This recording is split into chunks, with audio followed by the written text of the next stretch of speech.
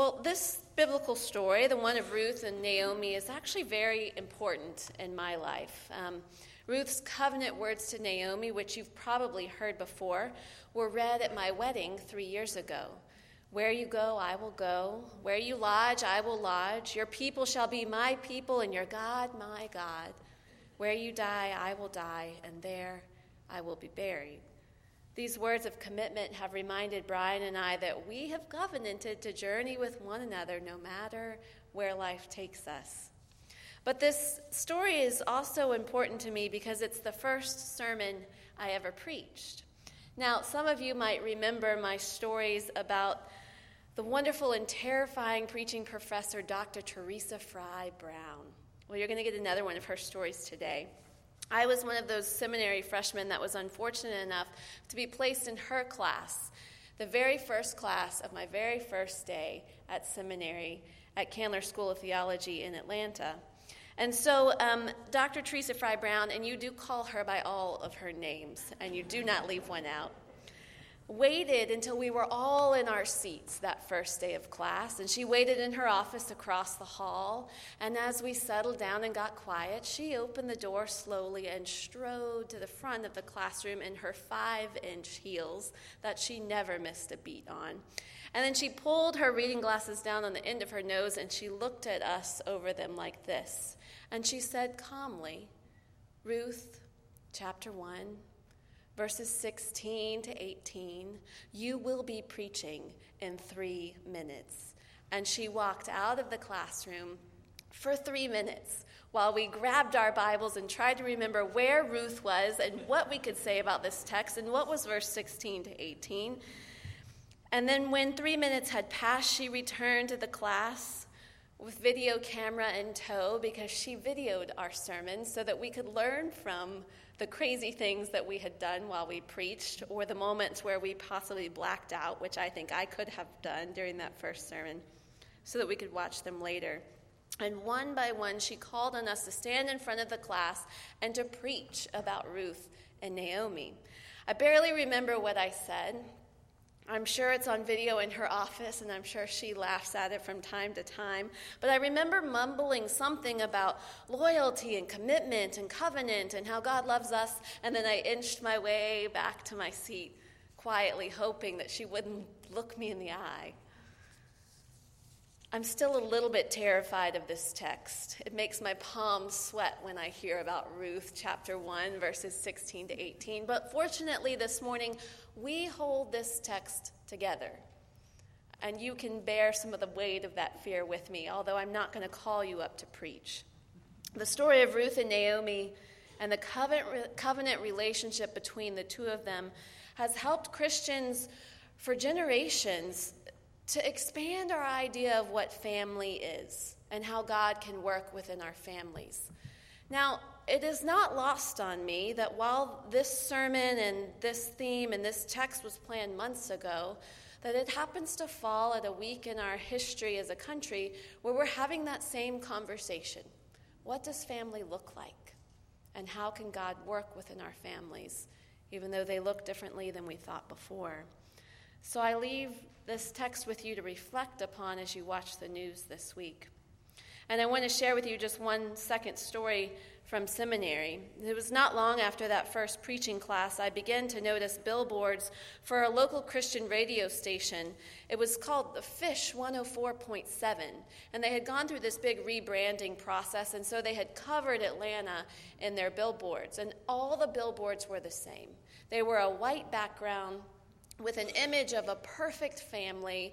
You know what I'm talking about. The parents looked well rested and pulled together. There were 2.5 children. They were all smiling at the same time and looking in the same direction. And there was next to that picture of the family, the Jesus fish, the ichthus fish, and the same black lettering on every billboard that read, "Safe for the whole family."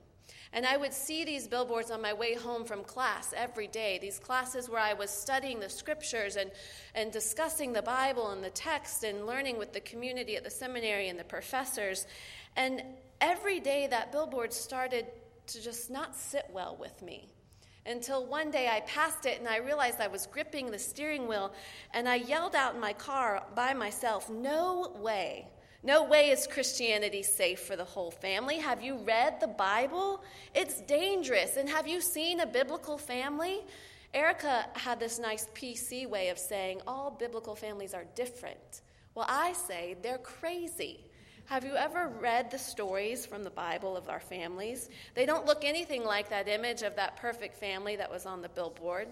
And while I knew that the radio station was meaning to say that their content was safe for our whole family, they were unfortunately playing into this false assumption in American Christian culture that the Bible is safe and wholesome all the time, and that families in the Bible are as well, which often could not be farther from the truth. Friends, the Bible is dangerous. If you read it, if you take it seriously, if you follow it, it turns you from this normal person who follows the rules of society and culture to a person who goes against the grain, to a person who turns the other cheek, to a person who forgives 7 times 70, or prays for your enemies, or who gives the coat off your back when somebody merely asks for it. The 80 youth and adults who gathered in our back parking lot yesterday to leave for Kentucky for the Appalachian Service Project have been reading the Bible. And they've heard that it says to love and serve your neighbor. And your neighbor is not just the person living next door to you. And so they've heard that message that is not safe or comfortable. And they left yesterday to go to Kentucky to work with families in Central Appalachia and help rebuild homes. On a much heavier note, we've seen an example of how the Bible changes our lives and calls us to do things that are not safe and not comfortable, in the words of the families of those killed at Emmanuel AME Church in Charleston. Those families, out of their deeply rooted faith in the Scriptures and faith in God, spoke about grace and forgiveness. They spoke words of deep grace to Dylan Roof in his sentencing, as he was being sentenced for crimes which stemmed out of what we can only call unspeakable hate and racism. The families offered grace. The Bible isn't safe, and it changes everything. And the other truth that I mentioned that I came to name through this outburst I had at the billboard was that families of the Bible aren't always those wholesome models that we sometimes proclaim them to be. Often biblical families are a mess, and they look nothing like that picture of the well-put-together family we would hope. Just journey with me for a second through the Scriptures. You remember the story of Abraham and Sarah, 2 folks who we often lift up as people of great faith, and they were. But don't forget that there were years, decades of doubting and even laughing at God as God cast this vision before Abraham and Sarah of what God would do. And then there was Jacob, who was known as the father of the 12 tribes of Israel. But let us not forget how he betrayed his brother Esau and how he lied and played tricks to gain more weight in his own family. And what about Adam and Eve, our first family, who struggled with temptation and whose children turned on each other? These are our great fathers and mothers of the faith, but their families were broken and messy and wrought with struggle and far from perfect. And as we think about that this morning, I just want to say that that is good news, isn't it? Because if you're hearing this and your family's a mess, then that's good news for you. If you barely made it here this morning, or only half of your family made it here because you couldn't get everybody going in the same direction at the same time, then this is good news for you.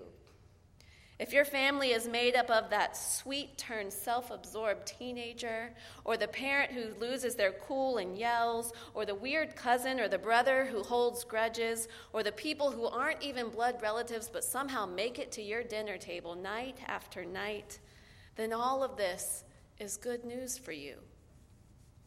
Because the Bible tells us over and over again that God can work within your family no matter how crazy or how challenged you are. And that gives us hope. And so we turn now to the story of Ruth and Naomi, and Orpah, a family which was wrought with grief, which many of us have experienced in our lifetimes, grief and great loss. And I want to point out that Naomi's name in Hebrew means pleasant. And that becomes important because as we follow her journey and we watch her move to a foreign land, and then we see how she loses her husband and her 2 sons, and we see as she is left with nothing and no one to protect her or to provide for her, she tells her daughter-in-laws as she's about to go home, "Don't call me Naomi anymore, call me Mara," which in Hebrew means bitter. So we follow her from a journey of where she feels pleasant and cared for and loved to a journey of bitterness. This was the path of her family. But her shining star, her redemption, her ray of hope, of course, is Ruth. And Ruth's covenant to her is one that we continue to share with one another in our relationships and in our families and our churches throughout the ages. Where you go, I will go. Where you lodge, I will lodge. Your people shall be my people, and your God, my God. Through this covenant Ruth and Naomi made between one another, God does amazing things. God brings them into a land with food again. God adds new people to their families and new marriages and even new life. If you've ever read the book of Ruth, which I would encourage you to, it's one of the shortest in the Bible. You can certainly make it through those 4 chapters.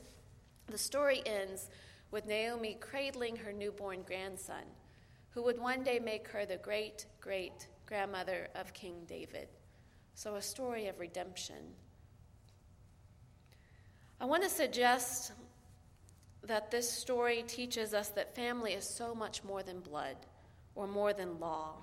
Family is people covenanting to journey together, to absorb the harshness of life together, to walk through the joys and the struggles and the challenge no matter what comes. And so, friends, we come to your favorite part of the sermon, the end, but also the so what moment.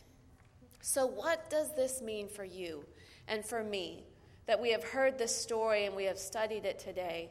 So what does this mean for our week that we're about to walk through? I want to suggest just one thing, that the so what moment from God this morning is a challenge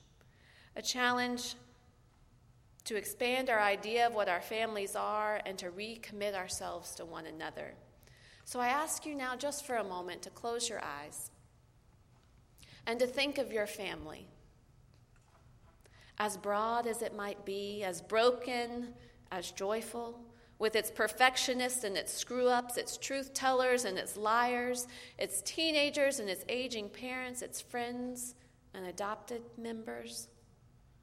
Hold your family now. Give thanks for them. And as you do, renew your covenant to journey with the ones that God has placed in your life, hearing, "Where you go, I will go. Where you lodge, I will lodge. Your people shall be my people, and your God, my God. Where you die, I will die, and there I will be buried." Amen. We hold those words of covenant with us as we go from this place. And if you're still feeling a little bit down about how crazy your family is, I leave you with the thought that God can work within your family, no matter what it entails, no matter the stories of grief, of loss, of regrets, joy, or challenges. The Bible has taught us that. In the name of the Father, the Son, and the Holy Spirit, amen. And now we turn to our closing hymn.